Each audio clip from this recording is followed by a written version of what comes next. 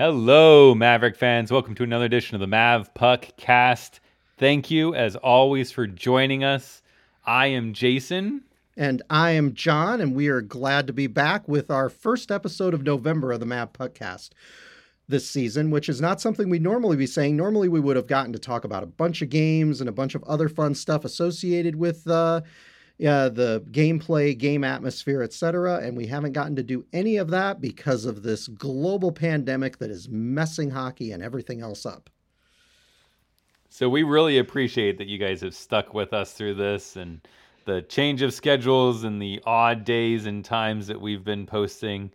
I know people probably got into a little routine over the last 2 seasons of us posting on Mondays, and this is one of those odd episodes that it's not a Monday that we're posting on. They're either disappointed or they were happy to have a break. I don't know. Yeah. Or they completely forgot about us. Yeah, that's... Oh, hey, yeah, those guys did a podcast. Oh, I totally forgot about that. Remember those weirdos? Yeah. Yeah. So we actually have some games to talk about, which is, I think, a very exciting thing. If you haven't gone back and listened to our first couple episodes here of season 3, we just kind of talked about the COVID and what that meant for college hockey, and we talked a little bit about NHL draft and prospects and incoming players and stuff, but we really didn't have any idea what the NCHC or NCAA was going to do with college hockey. And we talked a little bit in the last episode about the pod, and now we actually have a schedule of games for the pod. Yeah, and it's fairly interesting. A few weeks ago, I listened to North Dakota coach Brad Berry in an interview with some media types. I believe they were from the Twin Cities area. I recognized one of the guys from some of the NCHC game broadcasts talking about this potential pod, and he had alluded to the fact that the teams were basically going to play every other day. And so he said that North Dakota at that point was already practicing with that kind of schedule to sort of mentally prepare themselves for the upcoming pod series this December. Since the teams are going to play an incredible number of games within about a 3-week time period. I think we have three 2-day gaps in there. Otherwise, it's every other day. Yeah, and correct me if I'm wrong, but I saw somebody online say this. They're not playing games on Monday, correct? On Mondays? Am I right on that? Oh, is everyone getting a break on that? I haven't dove into it to pay that much attention. I know. Yeah, I was looking at dates, but not paying attention to day of the week. But it looks like there won't be any games played on Monday, so that might be a day off for every team. I think that's good. I think that at this level, especially with these teams not having any sort of preseason or warm-up or anything, jumping straight into NCHC games. We've talked about the strength of this conference in past podcasts and past seasons. So that's a lot to ask of these players to come in and not only have to play at that level, but also have to play back-to-back games. Yeah. And while it is tough, I bet on the one hand, I bet they're really going to enjoy just this glut of hockey for 3 weeks, being hockey players, loving to compete. I think that they're probably going to enjoy that opportunity. Although, who knows, after a week of this, they may be completely exhausted.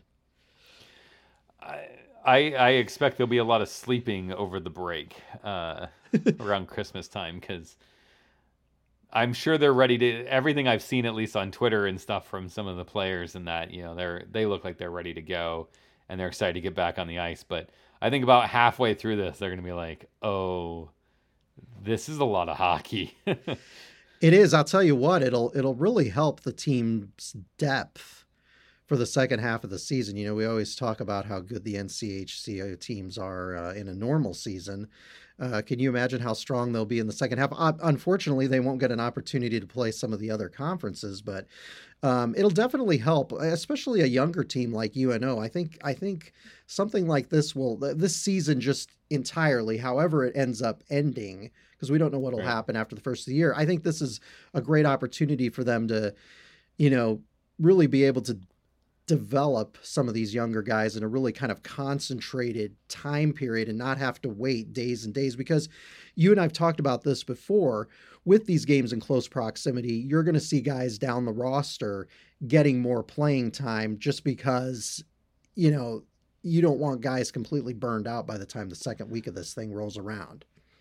Yeah, and it reminds me a little bit of NHL playoff hockey in that, you know, injuries can play a bigger role at this time than they would in the regular season. You know, Right. minor injuries in the regular season, you know, you might go down on a Friday, or you know, you might get a, you know, just a nagging injury kind of thing, and you might miss a couple of shifts or miss a part of a game or something on Saturday, but then you've got Sunday, Monday, Tuesday, Wednesday, Thursday to recuperate. So you'd see guys that are scratched from practices because they're rehabbing, you know, a minor injury so that they'd be ready to go the next Friday, Saturday series, right? Well, when you're going every other day, there's like, if it's nagging injury, you've got to make the decision: am I sticking this out and playing through this, or, you know, are you missing a game? Right. So some of those injuries that in the past we, you know, we would have kind of known about, but it wouldn't have really affected the team. Sometimes some of those little injuries are going to start, you know, affecting some of these teams, and we'll talk a little bit about our expectations for what UNO is going to see and come out of this. But, you know, the wild card in all of this is who gets hit by the injury bug. Right. Right. Yeah, there are a number of key positions that we have to look for. I mean, I think goaltender being a big one because that's going to be important in the pod hockey that we're going to be playing. And well, like I said, it's also an opportunity to develop depth with some of those younger guys. I mean, we might see Right. the third string goaltender get playing time when otherwise during a normal season, when there's a little bit more time to recuperate and more gaps between games, you know, that might not be as big of an issue. So, Right. So let me run through this just to get okay. us all on the same page. Everyone who's listening can get a pen and paper together. I'm going to run through this if you don't want to have to go find the schedule, but this is who UNO plays in the pod. December Well, 1st. Well, what I would What's say, up? Jason, to that, I would say be sure to pause it, go back, and if you have to come back tomorrow and Wednesday and after that and re-listen to this podcast to write this schedule down, because you know you don't want to take the time to look it up on the website, even though it's No, there. no one. You want to no listen one to wants this. to, like, You go want to listen Twitter to or this something. podcast over and over again, and then afterwards on Apple Podcasts and other platforms, you want to give us a high rating, like 5 stars would be fantastic. So go ahead and Yeah, do that while you're at it. We'd 'Cause- appreciate that. yeah. So December 1st, UNO opens with Carlisle College. I'll tell you We will what, be the that's, home team. yeah, that's a, not only are we hosting all of these games, not only do we get 10 home games in this thing, we get to play Colorado College, what, twice during this pod hockey thing in Omaha? Yeah, we have each of the teams that we play twice. Okay, So so man, I So- don't know how much we paid for this privilege of getting the 10 home games and getting CC twice, but that's an okay draw. I mean, they may be better this year, but they lost some of their top players from a few years ago. But yes, continue, Jason. I digress. So December 3rd, we will be at our home arena, but we will be the away team. So this will be I wonder about this one, if they're going to make us sit on that bench, because oh yeah, I almost want to go to the game just to be like, they're on the wrong bench. They have do we to always walk- get our? Do we always get our bench? Can we just, like, was that part of the deal that we always get our home bench? I don't know. We'll No, see. I think they So- should make us go to the visitor locker room and have to walk out on the ice to get to the bench like the visitors do here in Omaha. So December 3rd, Western Michigan. December 5th, Miami. December 6th. Oh, so we do have a back-to-back game, 5th and 6th. So Okay, so December it's- 6th, St. Cloud. Okay, so it's not every other day like Brad Berry had alluded to in his interview. So that was No. tweaked a little bit. Okay. Yeah, we've got two back-to-backs. So we'll go back-to-back December 5th against Miami, December 6th against St. Cloud. And then we get our break, and we've got Carlisle College again on the 9th. And then we get our other back-to-back, which is Miami and St. Cloud again, December 12th and 13th, respectively. We see Duluth on the 16th as the away team, and then Western again on the 18th as the home team, and we finish as the home team against Duluth. Right. And as we So as we talked that's our pod schedule. Yeah, as we talked about, I think we talked about this in the last podcast. They divided the teams into East Division and West Division for travel purposes this season.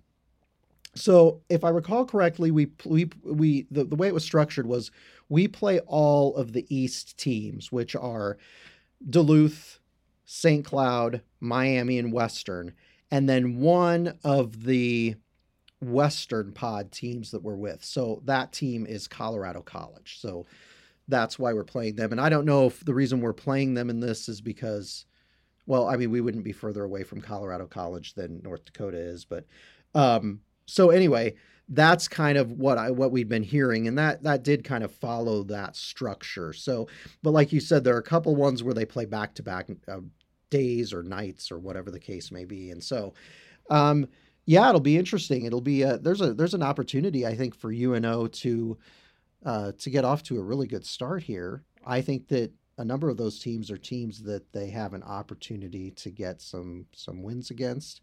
I'm assuming we're doing conference points the same way this season. So, who knows how they'll do. What are you thinking? What do you think of their schedule here for these first 10 games? And what do you think of their chances? I would say that, first off, I don't know that we could have gotten a much better draw from a schedule standpoint. Right. I mean, you knew the 4 teams coming across. So you looked at the other 3 teams in our conference, in our side of the conference with North Dakota, Denver, and Colorado College, and said, okay, North Dakota, I would have been surprised if we got North Dakota just because, I mean, they're our home school. We always finish the season with them. You anticipate that when we get onto the road in the second half of the season, we start traveling and playing in those arenas or something, like we'd see them a lot. So it would be odd to have us play them in the pod. So since they're our travel partner, Denver or CU or CC, and Denver just, I don't care if they're good or bad. It just seems like they have UNO's number. So I'm thrilled that, and I'm just thrilled that CC is the team that we get, because I think we can be a lot more competitive against that. And then on top of that, I mean, I think Western's, our first big test. We get Colorado College before we have to see them, so that will help. And we don't have to see Duluth at all until the 16th. I mean, the last 4 days, we will play them twice.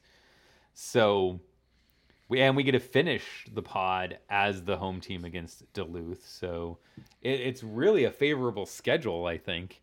I'm sure that Husker fans and stuff are kind of wondering, well, what the heck, after the schedule that the Huskers got from the Big Ten on their restart. So this is like the polar opposite of that controversy. This is the, who did Kemp pay to get this deal? That's exactly right. That's exactly right. We as season ticket holders are going to be paying this off for the next 10 years. Let's get the young head coach a good opportunity to start in a difficult season. And that's what I think they have. I think they have a great opportunity to get some wins early on, build a foundation going in, because that second half of the season, as you alluded to, we're going to play some difficult teams. When you look at North Dakota and how good they look this season, and you look at Denver, a team that we've been snake bit against the last few seasons, I think that there's a real opportunity. So I'm excited about that. I'm excited to play Colorado College twice. St. Cloud isn't what they were a couple of seasons ago, so I think there's a great opportunity there. But it'll be interesting to see. And hold on, the key there is we're not playing St. Cloud at St. Cloud. That's right. And same thing with Colorado College. Those 2 teams have, I argue, an unfair advantage, but it's certainly an advantage playing on a different size sheet of ice. The bigger ice, the Olympic size sheet. Yeah, we don't have to contend with that this season. There have been some UNO teams under Dean Blaze that did really, really well on the bigger ice, but in recent years we've had our struggles on the big ice. So, like we were saying, I think this is a great opportunity. We don't know who Mike Kemp had to pay off, but it could be money well spent money well spent. Come be a nice Christmas gift for Coach Gabinet and the crew through crew there. So yeah. So let's talk about. I mean, I think we both agree that Western Michigan on the 3rd is their first test, correct? Yeah, I would That's the agree. So first, like, this is serious, you know. I mean, I don't want to overlook Carlisle College, and if they do, they'll lose the Carlisle College. Carlisle College is certainly talented enough and a good enough team to beat us. yeah, But Western's been a solid Western team Michigan's under. ranked, Yeah, so Western Michigan's been a solid team under Andy Murray the past several years. I don't necessarily think that'll change this year. We've had success against Western Michigan here in Omaha. Um, and obviously, early on in the season is a good time to have some success against Western Michigan. That's the only time we're going to see them this season, unless we see them again in postseason, whatever that may or may not look like. We don't know yet. So yeah, I would say that would be the first real test. Again, we don't know what. I mean, you would think Miami wouldn't be a test, but we had we had our struggles against Miami last season too. So could be high scoring games. At this point, I just don't know. I'm thinking that the team will be improved another season. Especially when you look at the sophomores, we had talked about them in the last podcast that we did. Mm-hmm. So I don't know for sure what we're looking like, but yeah, Western looks tough. Or Miami, we have no idea if they're going to improve this season, the second year under their new head coach. I don't know. So how about I kick us off and say there's 10 games that we play. I think we win. I'm going to say we go 6-4. I'm just going to throw ties out the window and the whole, like, it's so hard to predict when you might be in one of those situations. I think we get 6 wins, 4 non-wins out of this. Do you need me to go into details on who I think we beat? Well, I had the same thoughts, so thank you for totally stealing my thunder there. Yes. You're thinking we have an opportunity probably to get a couple of wins against Colorado College and a couple of wins against Miami. So that's 4 right there. And you 4 by 6 right there. Right. And you figure we have an opportunity to get a couple of games against the other teams. Whether, we get a win against Duluth or St. Cloud or whatever the case may be, you're looking at. I think we beat St. Cloud once and we beat Western Michigan once. That's what I've got. Okay. And that makes sense. That's how I've got it shaken out. I could be wrong. Obviously, I could be wrong. I mean, and I think that that's a fair prediction. Look at the teams that were in the bottom half of the conference with us last season in Colorado College and Miami, and looking at those are opportunities that we can sweep at home. They're going to be, spending a lot of time away from home in a different place, spending time in a hotel room, not playing on their home ice. All of these games are home games for us, regardless of what bench we're sitting on and what uniform we're wearing. But I think that's a fair assessment. And then looking at the 2 of the better teams the last few years in the conference in St. Cloud and Minnesota Duluth, and saying we get splits against those 2 teams, I think that would be a great start for the Mavs this season. I think ceiling, we might squeak out 8. Wow. I think you could argue that they would steal a game against Duluth in addition to those and sweep St. Cloud. Yeah, Duluth. So our only 2 losses would be 1 loss with Western Michigan, 1 loss with Duluth. That's how I like, if they can get out with that, I mean, that's just, you're talking about a huge success for this team. Obviously everyone wants to win every game they play, but no teams in NCAA history has ever done that. So, I think it's unrealistic to expect that. So I think if you can come away like we said with 6 wins, I think you're happy. That's a good bubble for you. That gives you a really strong base heading into having to play North Dakota 6 times, Denver twice. Well, four games against Denver, 2 series against Denver, from basically January 1 through March 1, essentially, is when that travel session is going to be. So we go into that with 6 wins under our belt. I think we're in a good position. I think if we only come away with 2 or 3 wins, that's when you really start looking at going something seriously wrong. Yeah, and at that point, unless there's some major injury story or um, some sort of pandemic related story that affects the team. But although Right. if that happens, this whole thing could get shut down. So what I would say is I think that there are a couple of enigmas. I think that this season, St. Cloud State and Minnesota Duluth are kind of enigmatic teams. They've been so good over the last few years, taken collectively. It's hard to know what those teams are going to be like this season. So it'll be really fascinating to see how UNO does against them. But I would pick 6-4 for these first 10 pod games for UNO. I think that would be a great start. But like you said, if they could kind of roll the dice, get some puck luck in there. Get some tired teams that are just worn out. It's hard for them being away from their home campus and hometown. They might have the opportunity to roll off 8 games playing their first 10 at home. That's not something that teams normally have the opportunity to do. So it's a great opportunity for UNO, and I hope they take advantage of it.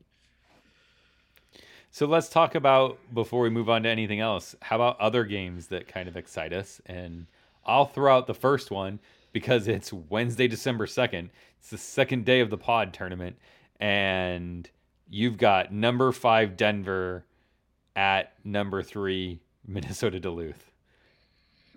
I mean, that is a game we don't have times. I know there's some people are probably like, well, you tell me what time these things are. We don't know what time these games are yet. I don't care what time that game is. I'm watching that game. Yeah, that'll be a potentially a great matchup, and excited to see how that shakes out. There's some really kind of intriguing matchups if you look just conference wide in these first 40 games that we play in the first 3 weeks or so of December. So yeah, no, I think that'll be a potentially a terrific game.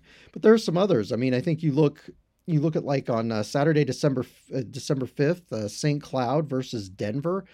I think that's a potentially exciting matchup too. I mean, there are some interesting kind of stories within a story, and what makes these games so exciting, now that we're not, focused on UNO here for this little bit of a segment, these are all neutral site games. So anything could happen. You don't have that home ice advantage.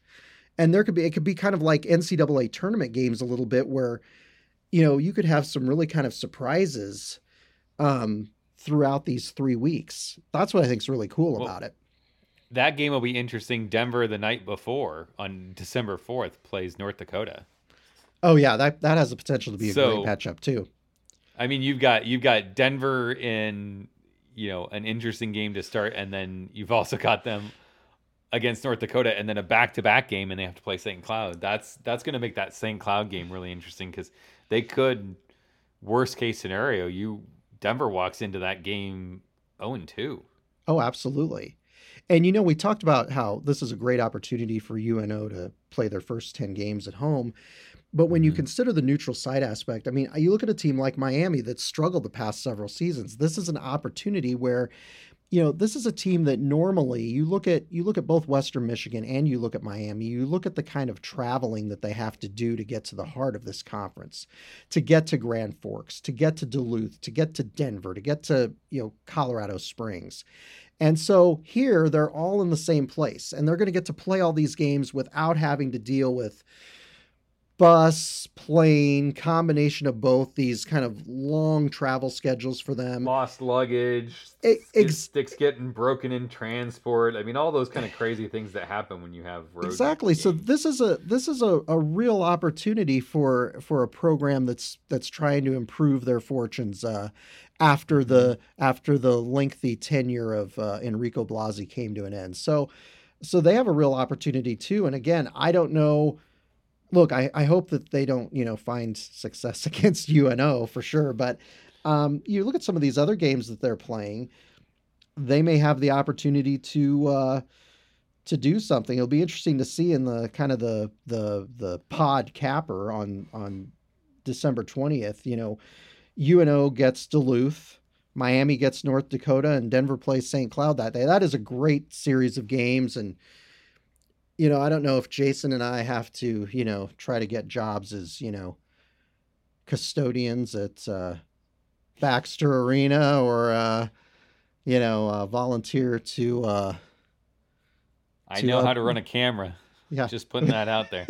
He does know how to run a camera. This guy does fantastic, fantastic. Not only does he do fantastic Facebook Lives, but he also does Periscope on Twitter, which we know UNO uses extensively for events at Baxter Arena. So, I mean, we're available to do live podcasts in the lobby too. I'm Yeah. just saying, we'll mask up, we'll wear hazmat suits, whatever we need to do to see some of these great games. Yeah, the weekend games for those that are making plans, clear your schedule. I mean, 3 games a day on Saturday and Sunday. Be a lot of hockey going on. There's gonna be a lot of hockey on TV in our place, that's for sure. That, yeah, same with us. I enjoy watching college hockey throughout the season, and this is going to be great. This is going to be a Christmas present come early in the month of December. So we say on TV because I think both of us anticipate that the ordinary everyday fan, even those like ourselves who one of us has an attendance streak to consider, maybe we may have the door shut in our face, unfortunately. We may, one of the reasons that they put this pod hockey schedule together, and I would say the main reason is because of safety for the teams, concerns about COVID spreading among teams, and like a lot of sports fans, we've been following professional sports and college sports the past 6-7 months, and in particular this fall with college and NFL football season going on. You've seen situations where players and teams have had, COVID outbreaks and COVID struggles, and there's been a mix of strategies about the number of fans that have been in the stands. I don't know if you watched any of that. I happened to flip by the last part of the game. It was a really entertaining game, the part that I saw, the Notre Dame Clemson game on Saturday night. Yeah. And watching the fans storm the field during our age of masks and social distancing. I mean, it looked like there were a lot of fans at that game just in general. And obviously it was a big game, but some football operations have a lot of people at their games. Some don't have any, like the Big Ten football, which is something that we're dealing with here in Nebraska. I think they're limited to parents or something. And when we had talked on the last podcast, you and I had talked about the fact that we didn't think that they were going to allow fans for this pod at all. We didn't think that that was the focus. But then we got an email from UNO regarding our season tickets for this season shortly after that podcast, where and the letter was signed by Mike Kemp. I don't know that he formulated the whole thing, but and it said that they might, for this hockey pod, allow 1,000 to 1,500 fans per game, and that a chunk of that would be player parents from each of the 8 participating teams, which I thought was interesting. And I was a little bit surprised. And I'm going to give you my reasoning on this. You and I have texted Yeah. back and forth along with Bridget and Jolene. There's only one player on any of these teams by my cursory research that is from the Omaha metro area, and that is Ethan Frank on the Western Michigan Bronco team. The next closest player, I believe, is Ames, Iowa, and then there might be one from Waterloo. But most of these players are from, Minnesota. You've got guys from Michigan. You've got guys from all over North America and guys player here or there from Europe. I'm kind of surprised that they would be encouraging or even just approving player parents coming in for this event. And I know that that makes me sound like I'm insensitive to the needs of parents. I know that you're a youth hockey parent yourself, Jason. I know I'm the guy without kids, so I will apologize up front, but it surprises me in this time where you're trying to keep the players safe and you're trying to create a safe environment for them that you would encourage people to travel in for this NCHC event, because this is not obviously, the NCHC holiday hockey festival. This is, kind of a dire circumstances. We're trying to put something together to get as many games in the first half of the season as we can. And I'm kind of surprised not only would they encourage parents, but that they would have any sort of kind of general fan at this event. I really thought that this would be a thing where it'd be closed off to fans and just really the essential kind of team personnel with each of the 8 participating teams. You know what I'm saying? And they might, maybe you have broadcast crews up in the press box and that type of deal, but limiting it to just the essential people to kind of play the games, have the teams function, and have the games broadcast on NCHC TV. I see where you're coming from. I think I get to the same place in just a different route. I mean, to me, part of it is a fairness pitch of how do you have equity in the situation? Right. A lot of these players come from outside of the United States. Right. And even on a normal non-COVID hockey game, their parents have limited opportunities for them to attend a game. Right. And now you throw into that these restrictions with travel restrictions and stuff from Canada and some European countries and things like that. I mean, there's some parents that may have the means and ability to come that, because of those things are not allowed to come. And then on top of that, you're going to say, okay, well now, even if you could come and you could find a way around these restrictions or something, how do you make sure that you're not turning away a parent in favor of Joe Schmo off the street type of thing, right? Yeah, some eager beaver North Dakota fan that wants to come to this event, Right. So the logistics of like how you choose which fan base gets, access to the arena, and then you have to ask yourself as a fan too, like, what is your experience going to the game? I love going to a game, but it's an atmosphere thing. Right. And when you look at Baxter and say, we're going to fill it a tenth of what it normally is. It's a tenth, but maybe like a fourth of the arena, 25% is like 2,000 seats. So when you're talking 1,000 to 1,500, you're kind of you're below that, less but you're than sort a of quarter. Yeah. Right. So like what kind of experience? No, no food service. Right. No alcohol. No, no raffle events. No, like you're literally just going. It's going to be like, if you're thinking you might get tickets and you might go to this, if you've never seen a youth hockey game, it's basically a youth hockey game with kids that actually know how to play. Like, yeah, I mean, it's gonna be weird. It is. It's going to be bizarre. And like you said, we talk about this a lot. I like to talk about my attendance streak, which I believe is 486 or 480. I've seen every UNO home game.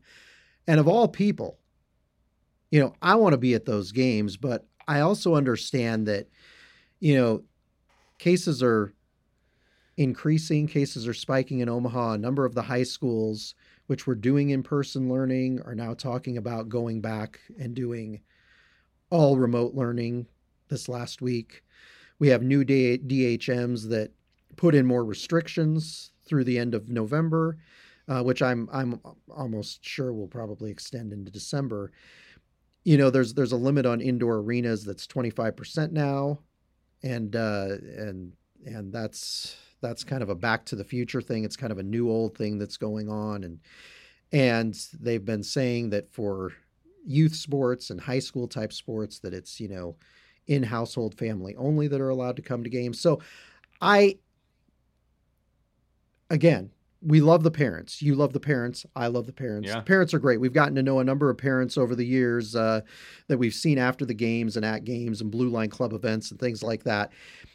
But I just don't think encouraging that would be a good thing. Plus, the schedule's weird for it. As somebody pointed out in the Map Hook Facebook group, you know, it's weird the way that they schedule the games. Obviously, on weekends, sometimes if you look, the teams will play games 2 nights in a row, but it's kind of weird with that every other day type of schedule. It's weird because I don't exactly know I don't know if they have, you know, a desire to try and generate some revenue on this thing. Like if you look at the thing and let's say, and obviously some of this would be parents, but let's just say for argument's sake that they charged everybody to come in and they sold 1,500 tickets, for example. You know, let's say they charge $20 per seat for each of those games. I mean, I don't know, Jason, but that would be $30,000 a game times what, 40 games? That'd be 1.2 million that they could potentially gross on this event if they sold every seat, which I'm not saying that they would because I don't know that there would be that much interest for the non-UNO games, but I don't know. It just seems antithetical to me when you're trying to promote safety to also have fans come to these games. And I know that this is going to probably cost the conference and the member schools some money. But I just, like you said, I don't know how you do this equitably, whether it's But parents traveling or fans traveling from other right. places. Who do you know what I'm saying?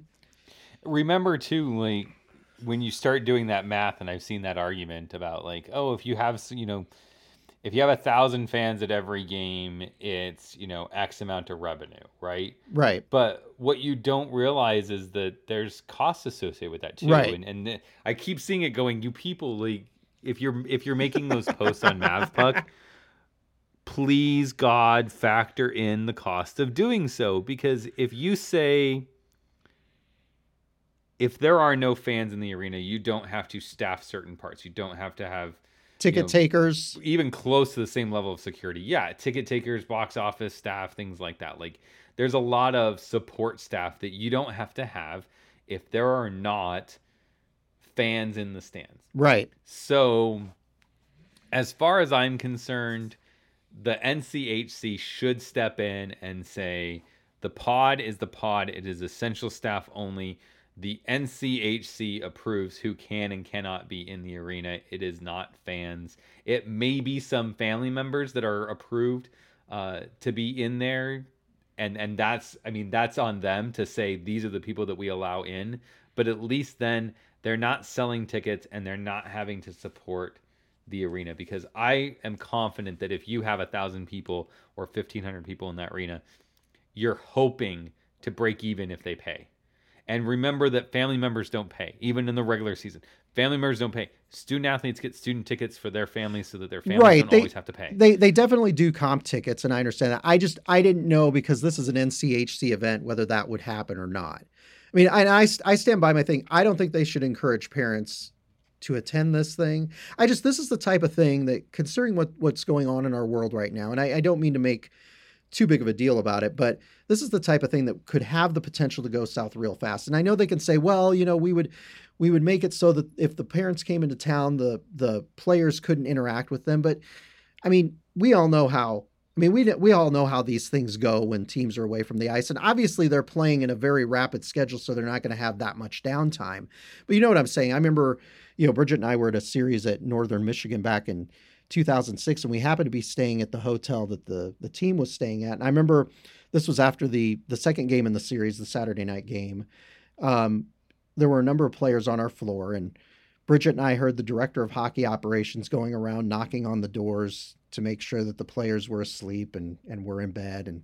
And they all were. And then a few minutes later, we hear doors start to open and we hear hushed voices in the hallway. And Bridget and I look out the peephole and crack open the door, and the players are putting their coats on and they got their tracksuits on and they're getting ready to go out and have some fun. And we heard later, if I recall correctly, that they went to a Northern Michigan fraternity party. So you didn't hear that from me, people of the world, on this podcast. But anyway, I just thought it was kind of funny. It just, it's hard when you're dealing with young guys who like to have a good time. We just don't know if the players will get together throughout this. I know that they're going to try to be strict, but my feeling is if this is about safety, I'd like them to minimize it as much as possible, because like we've talked about, this could go south very quickly. And the last thing you want to have is a situation where somebody gets sick at this thing. And right now, if you look at the numbers and you look at kind of the trends that are going on in Omaha, and especially when you're dealing with a time right after Thanksgiving when a lot of people will get together, there are a lot of things that could potentially happen. And I don't know if the NCHC wants to deal with the PR issues that might cause. And if Omaha as a city stays, at the facility level that they're at, with the stress that COVID's already putting on our hospital system and stuff here, I just don't think you can, especially for a university that's connected to a med center, in good conscience say, yeah, let's take a calculated risk. Oh, absolutely. Risk, but it just seems unnecessary to me. Like, as much as it pains me to say it, because I'd much rather we all be in the arena the way it was in the spring, right? Like, I'd rather we all be together cheering our team on, exactly, for them, hoping for the best. I just think that the times are different right now, and now's the time to say at least we have hockey, right? And if you're listening to this and you're saying it's gonna suck not seeing my team, the next thing we want to let you know is that there is a way that you can see these games. The NCHC has announced that all of the games in the pod and after the pod will be broadcasts, with a few exceptions after the pod, but certainly all the in-pod games will be broadcast on NCHC TV. Yeah, and some of the people out there listening are NCHC annual pass members who have their account renew every year. And that will be renewing shortly, and it'll be $112.95 like it was last season. Same price as it was last season. But no if increase. But if you're just interested in watching this 40-game pod hockey extravaganza, they will offer a $44.95 plan. A pod pass. A pod pass.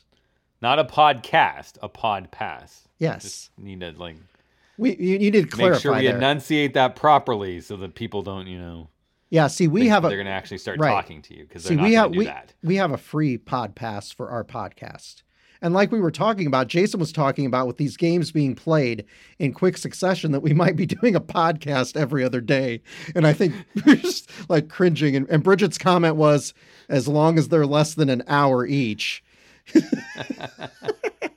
Bridget and Jolene are both kind of like, well, I'd listen to your podcast. Did we mention how supportive they are of our craziness? We'd listen to your podcast, but they go on and on and on, and we just don't have time to do that. So we get all kinds of support for this effort. Yeah.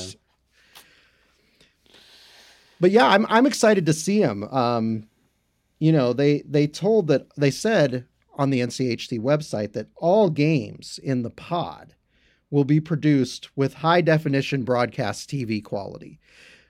So I hope that that's the case. Obviously I'm assuming they're using, UNO's equipment to broadcast this. Now, maybe they're going to bring in enhanced equipment, because I went back, obviously the UNO home games, I was there for all of them, as I have been since the program started with its very first game back in 1997. So, the UNO broadcasts were good. I don't know that they were always great. Sometimes the white balance was horribly off on those games on the ice. Right. But it's possible that they might bring in some sort of a broadcast partner to maybe produce the webcasts. I don't know. I mean, I'm just speculating with that, but I hope that the webcasts are consistently good. I hope that there aren't any, connectivity issues or streaming issues or speed issues or buffering issues or any of that through their service provider that does the streaming on these games. Well, and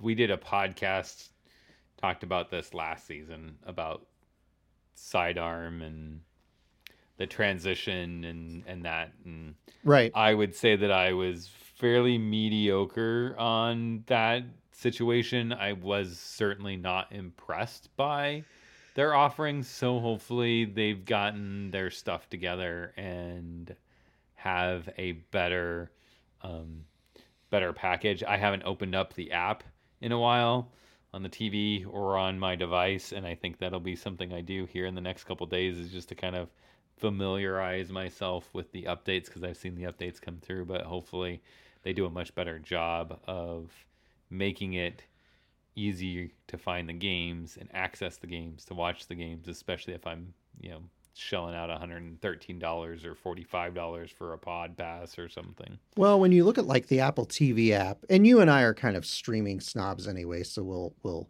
qualify all this by saying that. But I wish that there was a better way on there to have an archive of all the games that have been webcast. And I don't know what happens to those. I don't know if it's, limited storage for them, but I would love to be able to go back and watch certain games, especially in this format, when you're figuring, each team is playing 10 games, right? Right. I mean, that's a lot of hockey. And there's plenty of people that I think they're going to be like, I got to work during the day. I can't watch this afternoon game. This is one of the difficult aspects, Jason, is that they have not announced game times. And I don't know when they're going to do that. I don't know if it's going to be right before this stuff happens that they do it, or if, in a few weeks. But you have to anticipate, like, you can figure it out, right?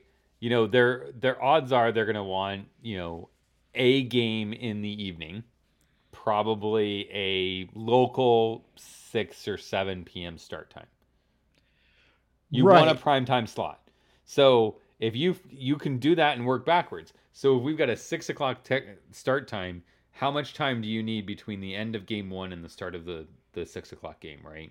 Right. So if you need 2 hours to cure ice, get the teams out, sterilize locker rooms, do all benches, that, all that stuff, get everything right? So you need 2 hours to do that. So now you need your afternoon game to be done at 4 o'clock, right? Right. So you're basically running a noon or 1 o'clock game and a 6 or 7 o'clock game. Yeah. That's what I anticipate. Well, and some of those days, though, there are 3 games per day. You know what I'm saying? They're all on the weekends. Those are all weekend games, yeah. And they could go later on weekends. Well, because they could have a morning, afternoon, evening. Right. So you'd now be having like a 9, 1, and 6 or something like that. No, and I was just, and part of the reason I was mentioning this was because on the outside chance that they go against our safety recommendations here on the Mavs podcast, and they allow fans to go to games, I will obviously try to go to those games. Right. But it would be nice because obviously, we, contrary to popular belief, Bridget and I do work during the day, and Bridget, teaches, for example, online trainings to people who are becoming self-employed and starting businesses for the first time during the day. And those things are scheduled in advance. And it's really, really hard to know when to schedule those things for the month of December, not knowing the first 3 weeks of December, when our hockey team happens to be playing on the particular days that they are playing their pod hockey games. Are they going to be primetime games? Because if they're evening games, that's not a problem. But if, UNO's playing at, noon, like you had mentioned, then the question becomes, would we be able to rearrange it? It's all about me being able to rearrange my schedule so I can watch these games live on NCHC TV, Jason, and or on the off chance that, miracles happen and we can actually go. But you could be right. Or, it could be, they could do these games. You had mentioned noon and 6 potentially for these games? Yeah. I mean, when you figure it's about 2.5, 3 hours for a hockey game. So Yeah, I mean, or they could do them later in the day. You know what I'm saying? They could start the first one at I mean, you could I like guess it at depends on what they have to do, right, but you could do a 2 o'clock, 6 o'clock start times. That's a right. possibility. I think that anything after, if you're wanting to start the last game at 6 o'clock, anything after 2 o'clock, you're pushing it to get that 6 o'clock game in. Well, and you have to figure And in in this situation, what do you care? Like, you don't have to push it. You don't. You're not having to work around anything else. There are no youth sporting events. There's no other activities that are going on at Baxter.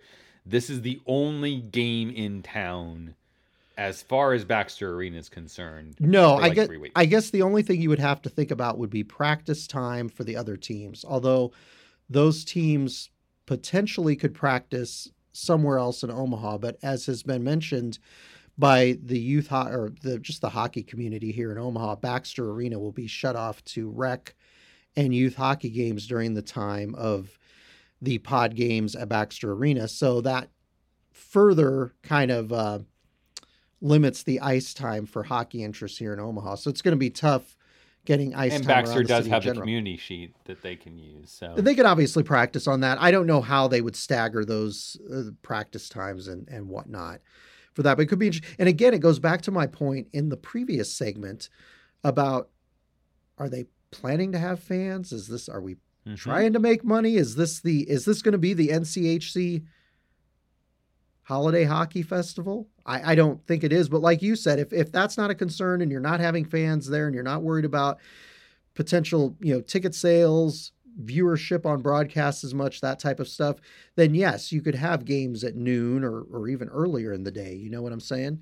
It's just, Right. it's hard to know what the mindset is. Do they want more time in the morning or more time at night? I don't know, but it'll be interesting Well, to see. I don't know that anyone who works at my offices listens to my podcast, so I'm probably safe to say this, but you'll probably find a correlation between a long afternoon meeting and the days that UNO is playing hockey. You're absolutely right. It's the same for us. Everybody knows that hockey is our top priority. So I don't know. It's weird because a lot of fans, like, I've seen fans of other teams on Twitter.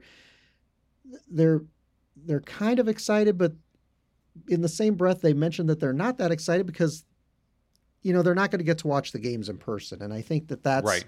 That's a tough thing. It's kind of a sort of a subdued feeling, I think. And it is for me too. It's like, if this were a thing that I could go to, it doesn't matter how much it would cost. It'd be so cool to get to go to all those games. It'd be like, going to, an NCAA regional, like on steroids with Right. all of these teams that aren't your particular team playing. It'd be really cool. So, All those out of town fans and stuff, though, have already come to grips with the fact that they're not going to see their team because right. they probably already looked at it saying, I can't take 3 weeks off of work. I can't head to Omaha. Omaha's too far, something along those lines, right? Right. COVID is such that I can't travel. So they've already come to grips with that. Fans, UNO fans and us, and I think specifically, we're at this like turmoil of like, there's still a chance we can go. I know that's I'm what's holding on so to this, hard. like, sliver of hope that I know isn't there. This is why I made the comment that I would have rather it be held in Grand Forks. And everybody's like, John, what are you saying? You want UNO to play their games in Grand Forks? And it's like, well, yeah, because then if I'm that'd be like, I'm not tempted. Yeah, I'm not tempted to go to Grand Forks for the series. So I basically look at those as, the first 10 road games for UNO is basically how I would look at it. And so this is a much more difficult situation. But again, I look at this situation as we talk about fans and how we're going to watch the games and everything else, is that, the fans around the NCHC are expected to, make sacrifices this season for the good of the conference, the good of the teams, everything else. And when we look at attendance at something like this, and I look at some of the decisions of other like local sports interests, like the Creighton basketball team as an example, Jason, they announced that they're going to start the season without fans. And they're one of the top sports draws here in Omaha, drawing, 20,000 for, Division I basketball games. Um, I look at that kind of sacrifice that, we're all making, and I look at this thing and I think there's part of me that thinks it would probably be appropriate to not have fans Yeah. for these pod games. Shall we move on to some lighter news? Yes, let's move Stop on to. talking I about mean, I don't not think that seeing- was that serious. I mean, we did No, pretty it good. wasn't. But was yes. just, it was just right there. It kind of just tailed off. I was like, "Woo, let's bring It's this back going to get really dark on this podcast if there are fans that are able to go and Jason and I are not able to go. That will up." Ooh. it will be a bloodbath on this podcast. So buckle up, folks. One benefit to the abnormal recording and release schedule that we have been on is that some news dropped today that we get to kind of close out the podcast with. And that news is the new captain and alternate captains for the UNO Mavericks this season. Some incredibly deserving players this season, and some players that you and I have both talked about being in leadership roles. And I'd have to, I guess you'll have to give your opinion.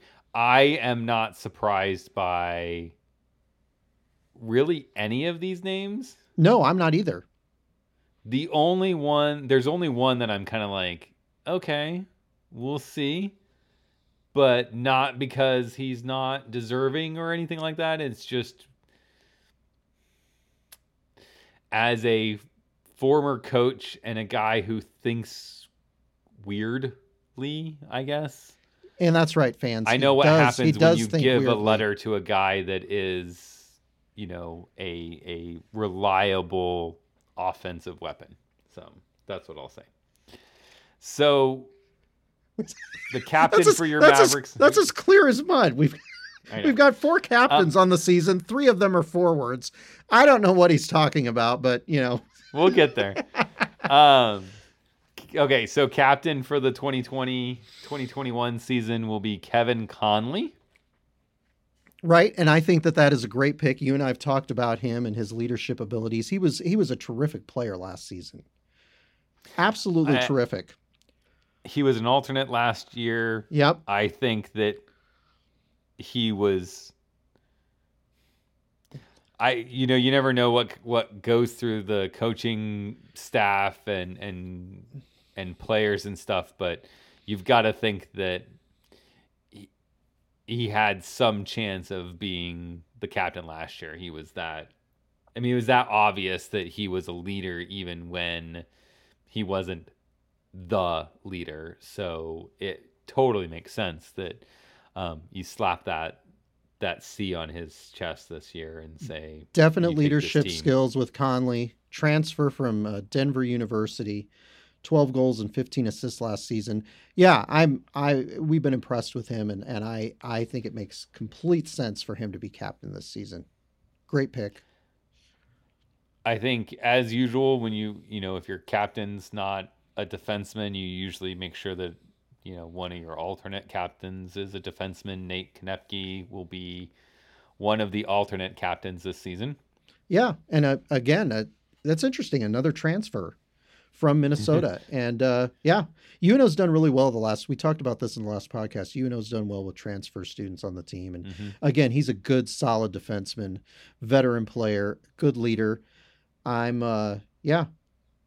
Smart kid, makes good choices, and that's going to be the big thing for this defense this year. We talked about in the first podcast and the second podcast, both of them, we talked about, what the expectation was and what, the defense needed to do, what the offense needed to do to have success this season. And so he's going to be, a key piece of whether or not they can perform to that level and have success.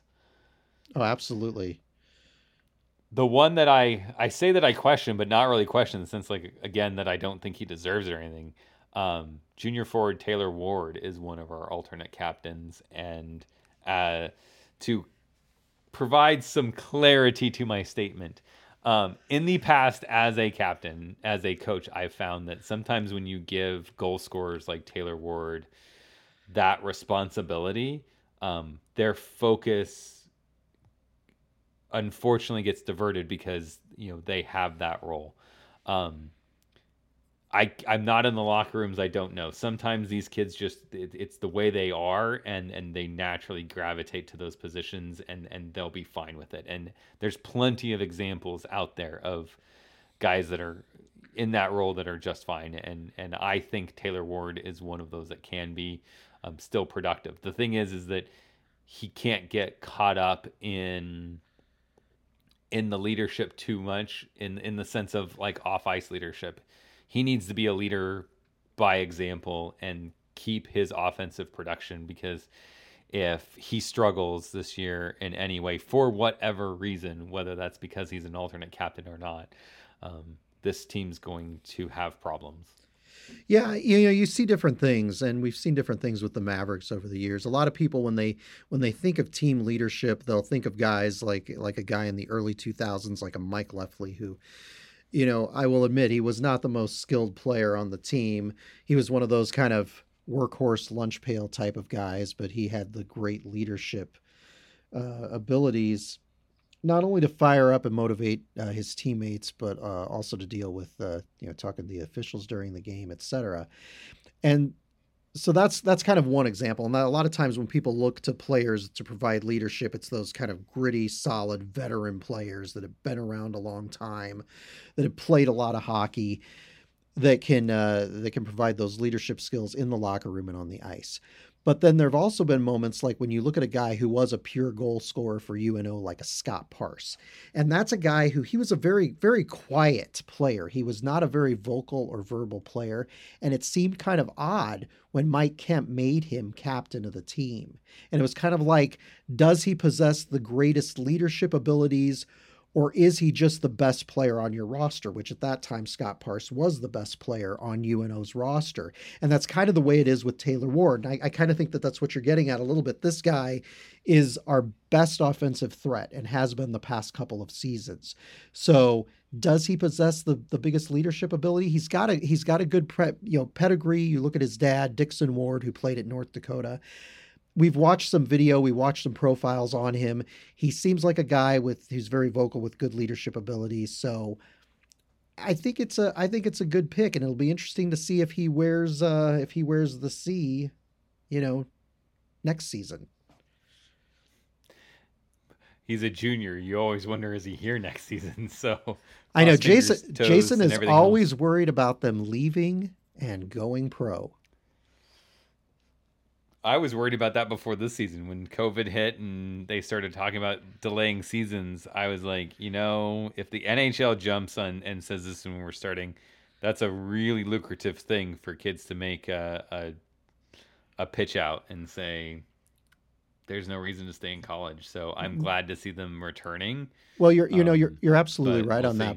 Yeah, you're absolutely right on that point, Jason. I think that's why there was so much pressure for these teams to play this season, because from a financial point of view, it might have actually been easier for them to not play.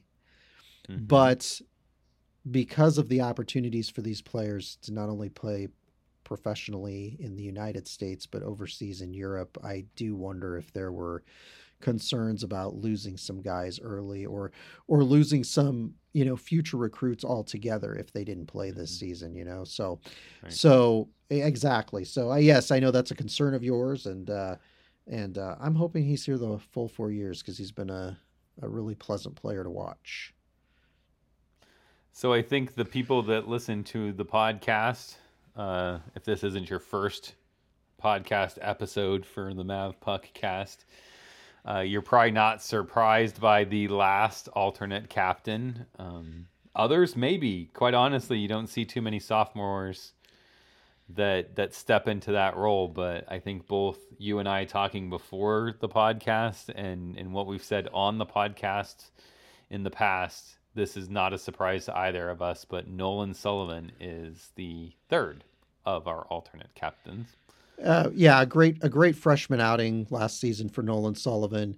You and I saw the leadership abilities. We actually saw the leadership abilities before he played for UNO, when we went to see him play. I believe it was the season before, for he was playing for the Muskegon Lumberjacks. Yeah, in the USHL when Yeah. they came to play the Omaha Lancers.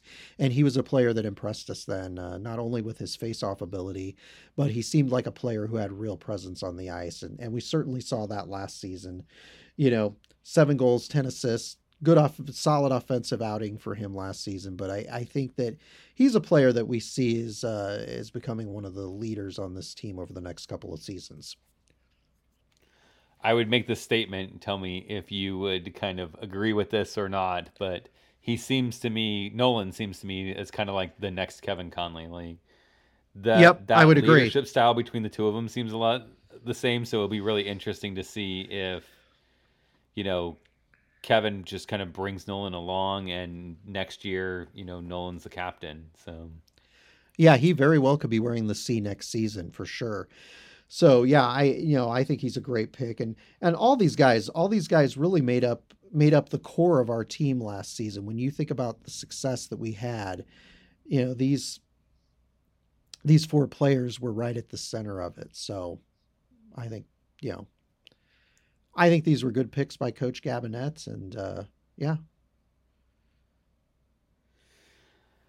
so that's all the news of the day that we have, really. I yeah. think Inevitably, the minute this podcast ends, some breaking piece of news will show up on Twitter, and Jason will be yeah. like, why, hockey gods? Why couldn't we be able to talk about it?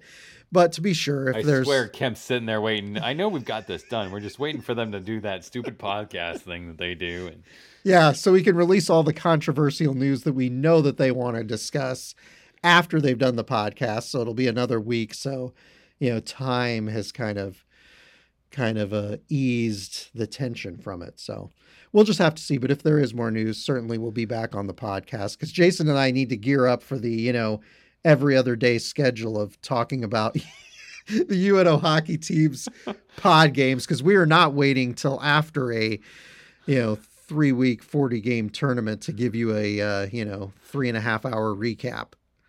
Bridget is not going to like that if we do that. So our support will dwindle quickly. Hey, yeah, exactly. But it's exciting times. We're talking about hockey. We'll have to see how things go. Hopefully, there won't be some disaster.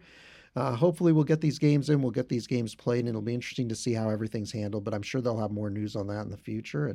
And as I said moments ago, we'll be back here to talk about it.